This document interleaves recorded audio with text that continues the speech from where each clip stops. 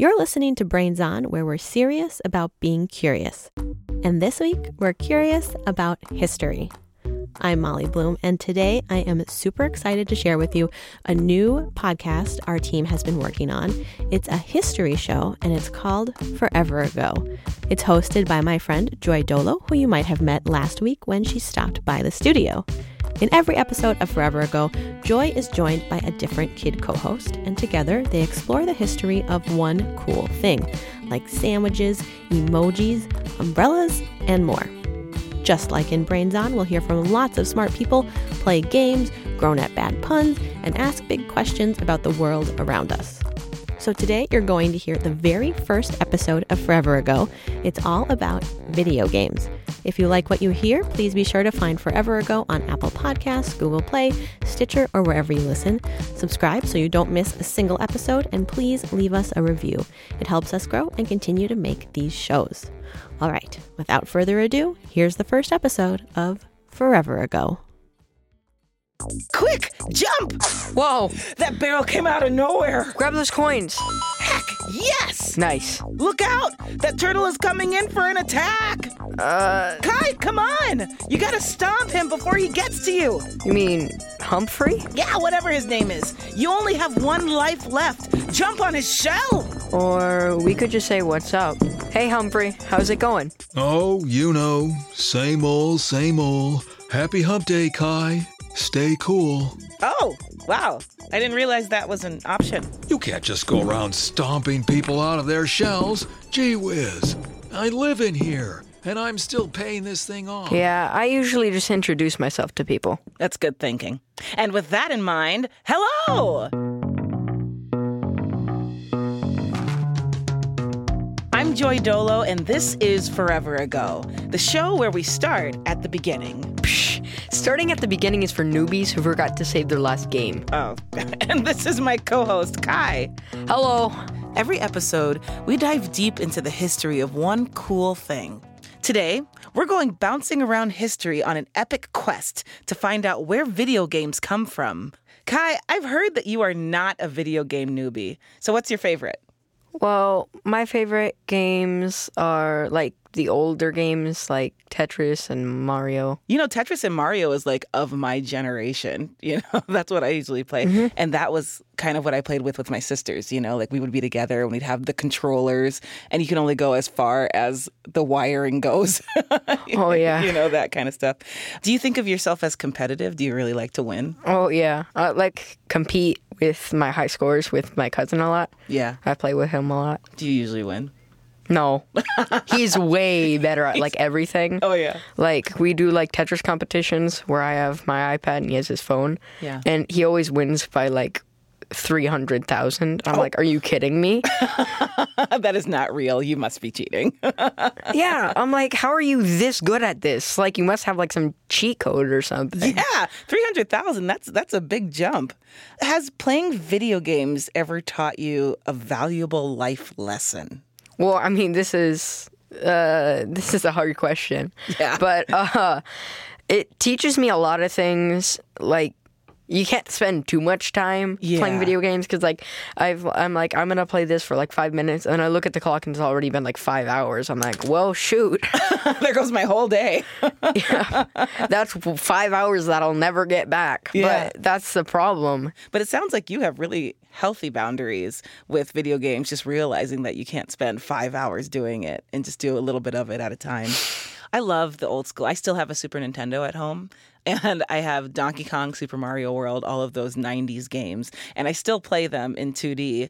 And I've tried to get into the 3D, you know, Wii's and, you know, the 3D kind of world, but it just confuses me. Like, I don't know how to go backwards. I don't know how to go forward. I don't know how to jump. I just don't get it. That's the thing with like people that were like growing up in like the 90s or the 80s or like the 70s. Yeah. They're like, yeah, video games are fun. Let's see what they have now. And they're like, whoa, there's so many buttons. What do I do? And then I'm always like, no, it's so easy. But then I realize, wait, these people grew up with just like 3 buttons and like maybe like a D-pad. You know, maybe one day I'll venture into the world of Wii and that kind of stuff. Who knows? Video games don't seem very old to me, but I couldn't say exactly when they got started. Yeah, I don't know. How long do you think they've been around? I would say 60 years, I think. What do you think? I think further back. Farther back? All right, Kai. Let's AAB arrow up and jump to our pal Carrie Spivak to find out. Hello. Hi. Hi. Carrie is a reporter who we sent out on a mission to find out where video games come from. Right. Today, it seems like video games are everywhere, especially Fortnite. In 2018, over 125 million people played it. And even if you're not a video game fan, you've probably seen baseball and soccer stars imitating Fortnite victory dances on TV. And memes about the game are all over the internet. Oh, yeah. But it wasn't always like this. Video games have come a long way, and it took a lot of tries for them to catch on in the first place. It all began when dinosaurs roamed the earth. Whoa. Dinosaurs? Isn't that kind of far back for the first video game? I'm talking about dinosaurs of the computer age. Back in the 1950s, when a brand new fast food restaurant called McDonald's sold hamburgers for 15 cents, radios played a loud new type of music called rock and roll, and people got a peek at the first color televisions, computers of that age. Next stop on the Silicon Safari tour is Mainframe Habitat. That loud roar you hear is, in fact, the fans. In their natural habitat, fans kept these beastly computers from overheating. Ooh. Observe the computer's bulk. It's made of several metal cabinets, each as big as a refrigerator.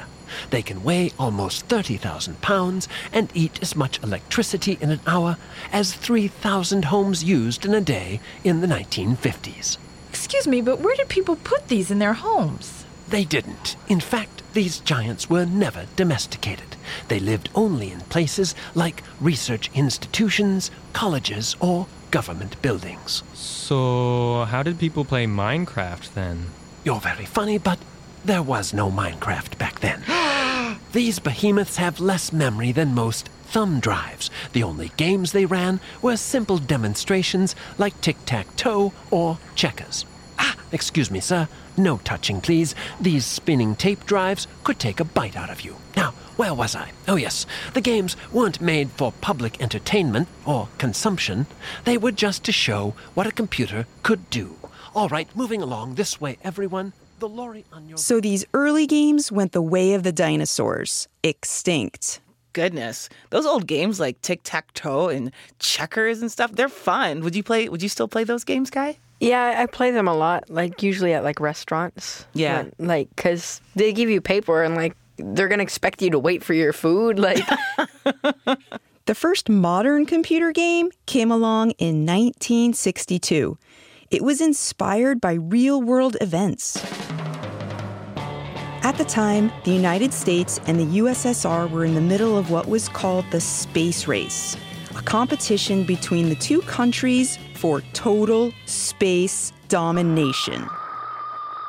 Ha! We just sent satellite into Earth's orbit. First! Oh, well, we just did that too. We just sent man into Earth's orbit. First! Earth's orbit is so yesterday. We just landed a person on a little old place called the Moon. First. The space race-inspired video game was called Space War. It ran on a computer roughly the size of 2 refrigerators, with a large circular display and a typewriter console. The guy who programmed it was named Steve Russell. He wanted to teach people how to fly actual spaceships, and he wanted it to be fun because people learn faster when they're having fun. Space War is really the first time that people take gaming to, I guess, what we would consider sort of a next level. Shannon Simmons is the curator of electronic games at the Strong Museum. It gets that idea of we didn't make this just for us, we made it for other people as well, which is certainly a huge part of what impacts the gaming industry. Other programmers loved playing Space War. The game was even copied to other computers at universities and research facilities. The first viral video game. Well, not quite. Space War was a hit, but only with techies who had access to these giant computers, which was a very small group of people. What do you think was missing? What did video games need to go viral? You still need to have it be, accessible to the community. Otherwise, it's not going to be able to go viral. That's a really good point. Yeah, so far, video games were only played on expensive computers at universities. In the end, it took 2 competing engineers to bring them to the masses, but only one of them got the credit he deserved. The first is a television engineer named Ralph Baer. By the 1960s, almost every American home had a TV, but TV was still primitive. Broadcasts were limited to certain hours. There was no streaming services like YouTube or Netflix. Instead of just sitting and watching TV, Ralph Baer thought TV could be interactive. He built an electronic box called a console that you hooked up to the TV so you could play electronic games. It came with thin sheets of plastic that stuck to the TV screen, and these sheets were printed with colorful settings for the games. One looked like a soccer field, another made a baseball diamond, and one was for a haunted house maze, because the console's graphics were basic, but innovative. Moving dots on the TV screen, all controlled by the players. What an interesting change from just watching TV between the hours of 3 and 5 when there was a show on to being able to actually interact with your TV and play with it. Yeah, because they're yeah, I can watch TV, but there's so little on. And they're and this is all you can see. And then they get a hold of this and they're whoa, I am in control of this. It's all about choices. Well, here we are, playing ping pong when we ought to be working. That's actually Ralph in 1969, demonstrating the ping pong game on the home gaming console. The TV behind him is black with a thick white line down the middle, the net. On each side of the line is a paddle made of a short line of white dots. Bouncing between them is the ball, just one small dot. Ralph and his colleague each hold a controller with buttons and knobs to move the paddles up and down the sides of the screen. Just like in real ping pong, when their paddles connect with the ball, it sails from one side of the TV screen to the other. Ready? Here we go. A 1, a 2, a 3, and down I go. And up I go. And down I go. Now watch me fake them up. I didn't do it. After 6 years of work in 1972, Ralph Baer's home gaming system went on sale for $99. That's a lot. Odyssey, the electronic game of the future that lets you do your own thing on television. It was called the Magnavox Odyssey, and it was all set to kick off the video game revolution. Soon, Ralph Baer would be rich and famous, a household name. Only that's not what happened. Okay, Carrie. Before we get to what did happen, I think it's time for a little break. Good idea. All this talk of games makes me want to play a game. Here's one for you. It's called First Things First. It's the game where we take 3 things and try to put them in order. I have a list of 3 things, and we have to decide which came first, which came second, and then which came most recently in history. Did Xbox come first or did PlayStation? Exactly. And the answers are sealed in an envelope here in the studio, so I'm in the dark too. No cheat codes. I would never. Okay, Kai, do you want to read today's 3 things? Yep, here they are. Playing cards, chess, and dominoes. All very low tech. What do you think? I really don't know, because playing cards, I'm not going to say playing cards, because you think, how long have they had kings? How long have they had queens? That's a really good point. Jokers and jacks. Is that even a thing? A Yeah. jack? Yeah, I'm going to go dominoes, chess, and then playing cards. And I'm going to say playing cards, chess, and dominoes. We'll see if that works out. Write down your guesses at home if you need to, and we'll have the answers after a short break. Forever Go, we'll be right back. Did you know that video games may be headed to the Olympic Games? That's right. Expert button mashers the world over may well have the chance to represent their countries on the world stage as Olympian gamers. Button mashing? Are you kidding me? That's for total amateurs. Right then. Meticulous and highly trained button manipulators the world over might compete in the 2024 Olympics. Much better. The International Olympic Committee is still mulling it over. Can video games be considered a sport? Plenty of people say yes. We have professional teams and we compete all over the world. But will the Olympic bigwigs let them level up? Only time will tell.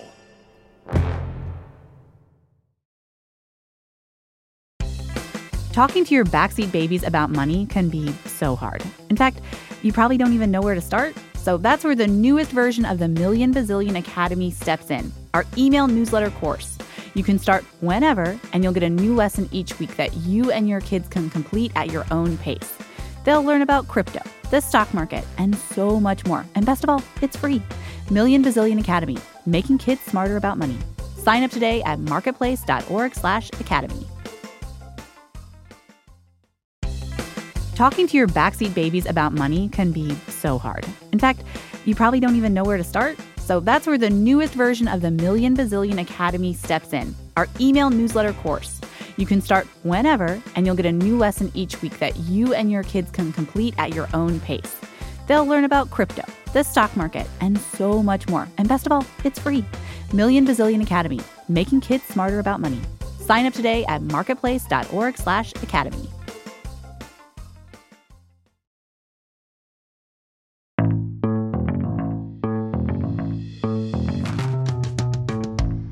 And we're back. This is Forever Ago, and I'm your host, Joy Dolo. I'm here with today's co-host, Kai. Hello. Ooh, a coin. Focus, Joy. We have a game to finish. Oh, right. Those things are just so shiny. Anyways, it's time to finish first things first. Yep. Today's 3 things were playing cards, chess, and dominoes. And I guessed that dominoes was first, chess was second, and cards were last. And I guessed playing cards first, chess second, and dominoes last. Kai, do you have the top secret answers envelope? Yep. All right, I'm going to rip this open now. Don't rip the answers. Oh, no, I didn't. And the first thing was chess. We were both wrong.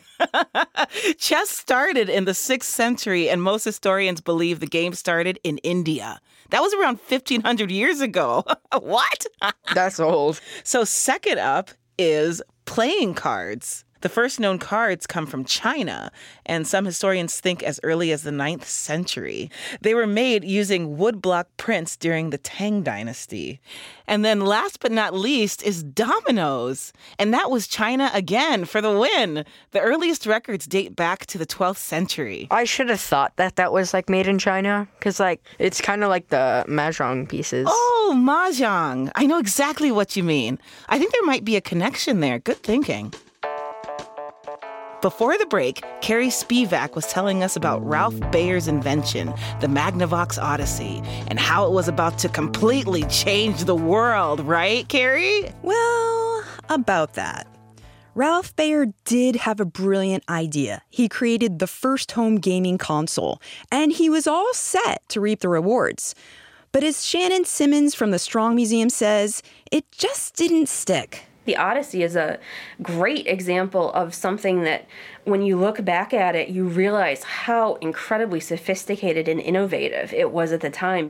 But it wasn't the right time to capture people for whatever reason. Enter Nolan Bushnell. In college, he loved playing that space race game, Space War. A few months before the Odyssey went on sale, he played the ping pong game at a preview event. Nolan was a real entrepreneur. He liked to take risks. He was young. He just had all this energy and drive and these crazy ideas. This is Al Alcorn, who worked at Atari, the gaming company that Bushnell co-founded in 1972. My first assignment at Atari was to design the very simplest thing that could be called a video game. Nolan said he wanted me to make a game like tennis with a net in the center and a ball that would bounce off the paddles. And that was pretty much it. Does this sound familiar? The Magnavox Odyssey. Exactly. The game Nolan described to Al was just like the Odyssey's ping pong game. After 3 months of work, Al's game turned out better than Nolan expected. It was addictively fun. But was the public finally ready to play? Nolan and Al built a wood cabinet, added a coin slot, and installed it in a bar nearby. After a couple of weeks, they got a call. The bartender, who was very friendly with us, told us about people that were waiting at the door when he opened up in the morning, and they weren't there to buy a drink. They were there to play the video game, and he had never seen that before. The game was called Pong, and it was a hit. Arcades started ordering machines faster than Atari could make them. Nolan Bushnell became famous for starting the video game industry.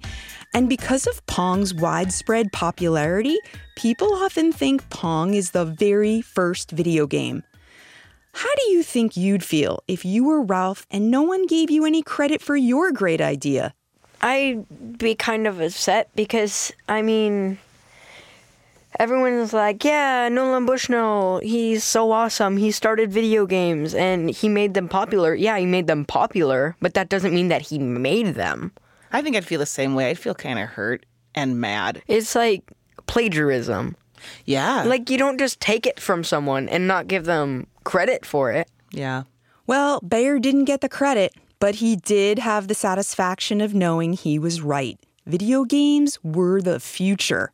Adults and kids were hooked on dropping quarters into arcade games like Space Invaders, Galaxian, Asteroids, Centipede, Donkey Kong, Yes. Pac-Man, and Ms. Pac-Man. Ah! Curse you little pixelated ghosts! Too bad. I guess you'll never nab that high score. Oh, I will get that high score. Time for my secret stash of quarters. Isn't that your laundry money? Ugh, I don't need clean clothes. I'll cover up that stench with the sweet smell of victory. Fear me, ghosts! The Pac-Man cometh! It got to the point when in 1978, Japan experienced a coin shortage. What? And a popular urban legend suggested the missing coins could be found inside all the Space Invaders machines. That sounds accurate. In 1982, Pac-Man was on the cover of Time magazine and even had its own hit song.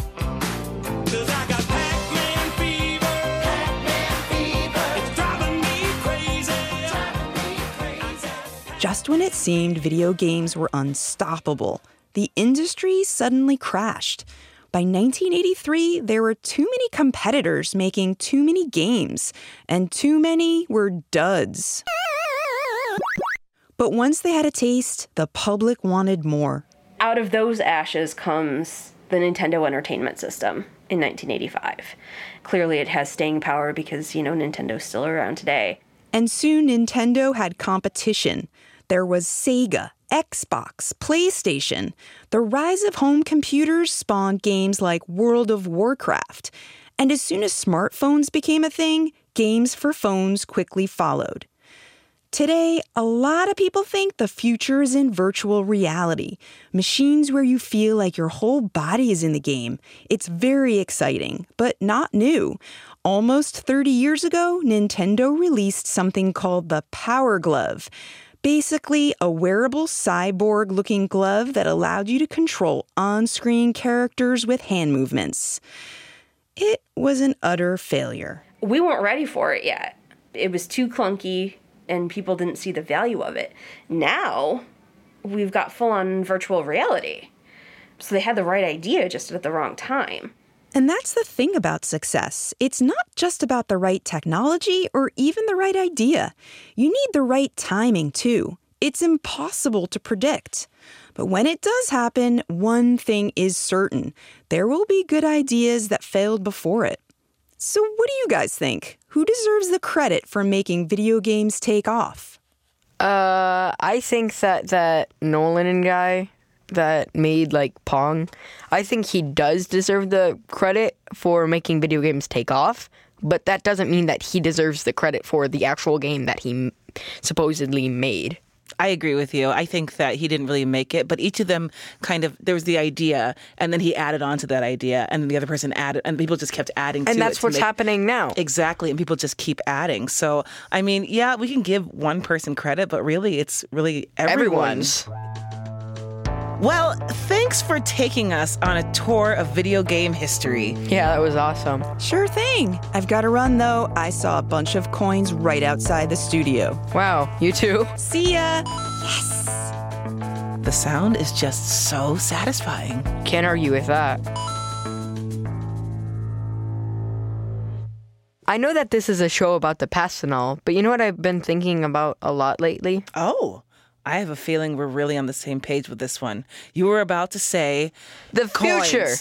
Sheesh, you really have a one-track mind today. I'm sorry. The future was definitely the second thing I was going to say right after coins. It was the runner-up. Right. It was, because who knows what the future will be? Exactly. The possibilities are endless. We asked our listeners what they think video games will be like in the future. And here's what they had to say.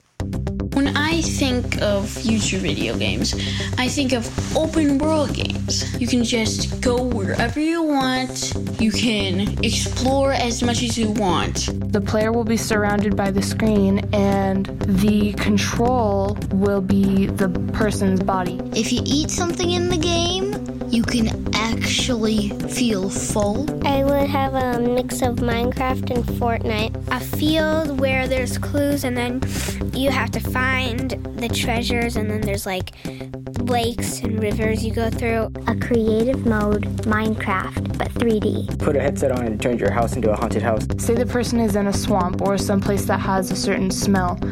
A smell will then be emitted into the atmosphere of where the player is standing. Wow, those are some really interesting ideas.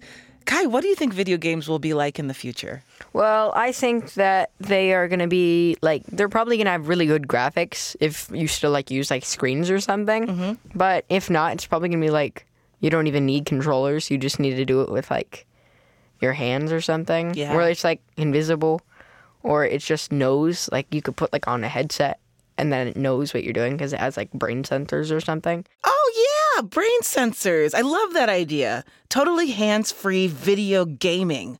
When I think about super futuristic video games, I mostly think about fancy technology like that.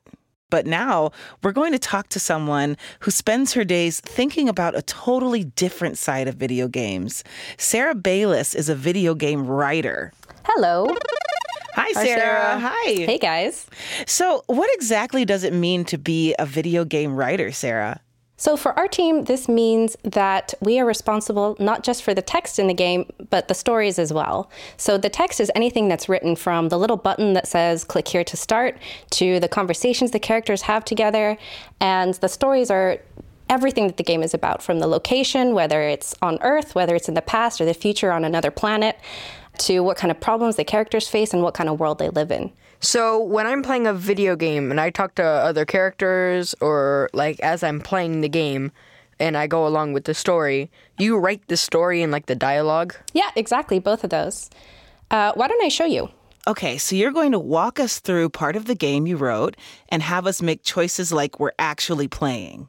Yeah, exactly. Wait, so this is a choose your own adventure? Yeah. Choose your own adventure interview. Ooh, sounds fun. Awesome. I'm so ready. So, in this scenario, which was written by one of our writers named Devin, we are an adventurer. We've been exploring this huge land that's full of kind of monsters to fight and friends that you can recruit and get to know, people to talk to, secrets to find. And while we've been traveling, we come upon 2 cows. So if we're just kind of normal people, we might talk to the cows and they're going to say moo back, and we carry on with our adventure. But it could be that you have this particular talent where you can actually speak to animals. So I go up to the cows and I talk to them, and I can find out that these are not just any cows. They're actually humans that have been transformed. You won't believe it. She won't believe it, Mabel. She'll think we're mad cows. Truth is that we are not, in fact, cows. We're people, captives to be exact. So will you help us? So now you've met these cows, Geraldine and Mabel, and you have a decision to make. In the game, you're presented with 3 options. The first option, you can ask how you can help them. The second option, you can ask them for milk. And the third option, you just take your leave and walk away. So what do you guys think? I think we should do the first option. You want to ask them how you can help? Yeah, because the second one is just weird. Because, I mean, they're humans. You don't want good point. I guess so. So you don't want that milk. I would definitely see if they want some help. Just get us something to drink. What my friend here means to say is that there's a cure for our condition. If we could drink it, we could regain our former forms, as it were, and steal away. Okay, so what do you guys think? Should we do as they ask and help them and go find this magic potions? Yeah, we have to, right? Yeah. Kai?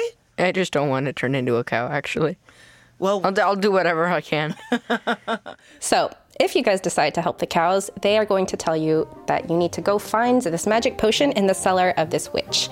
You've got to face some exploding rats that are kind of swarming the place. Oh my gosh. Oh boy, exploding rats. And eventually, after all that's done, you're going to retrieve the potion for the cows. So you take it back to Geraldine and Mabel, and they are very happy. Great. These will take effect any moment now.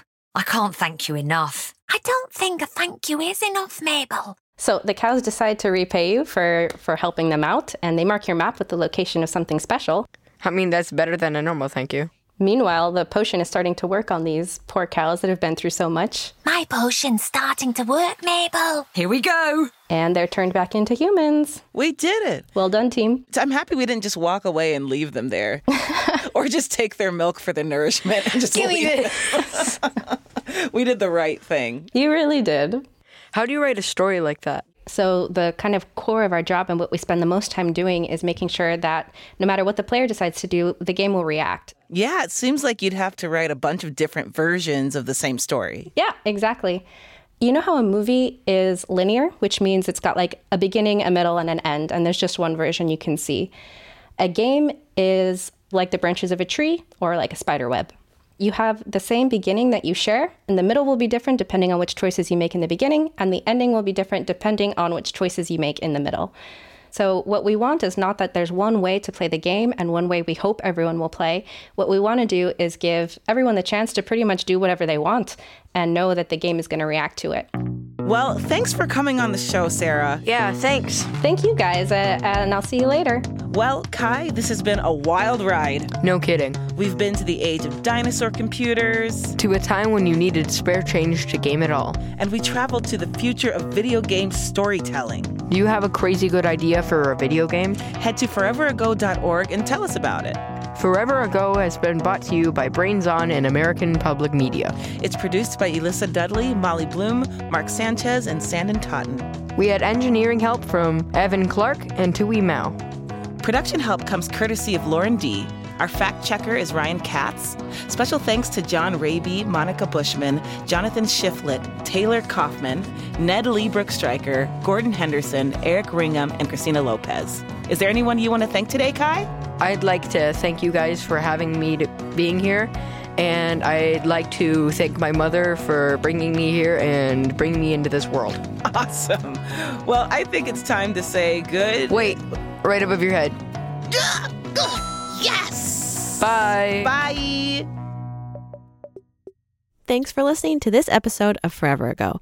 Next week, Joy and her co-host will be diving into the history of skateboards. And next week, we here at Brains On will be back with more answers to your questions. Thanks for listening.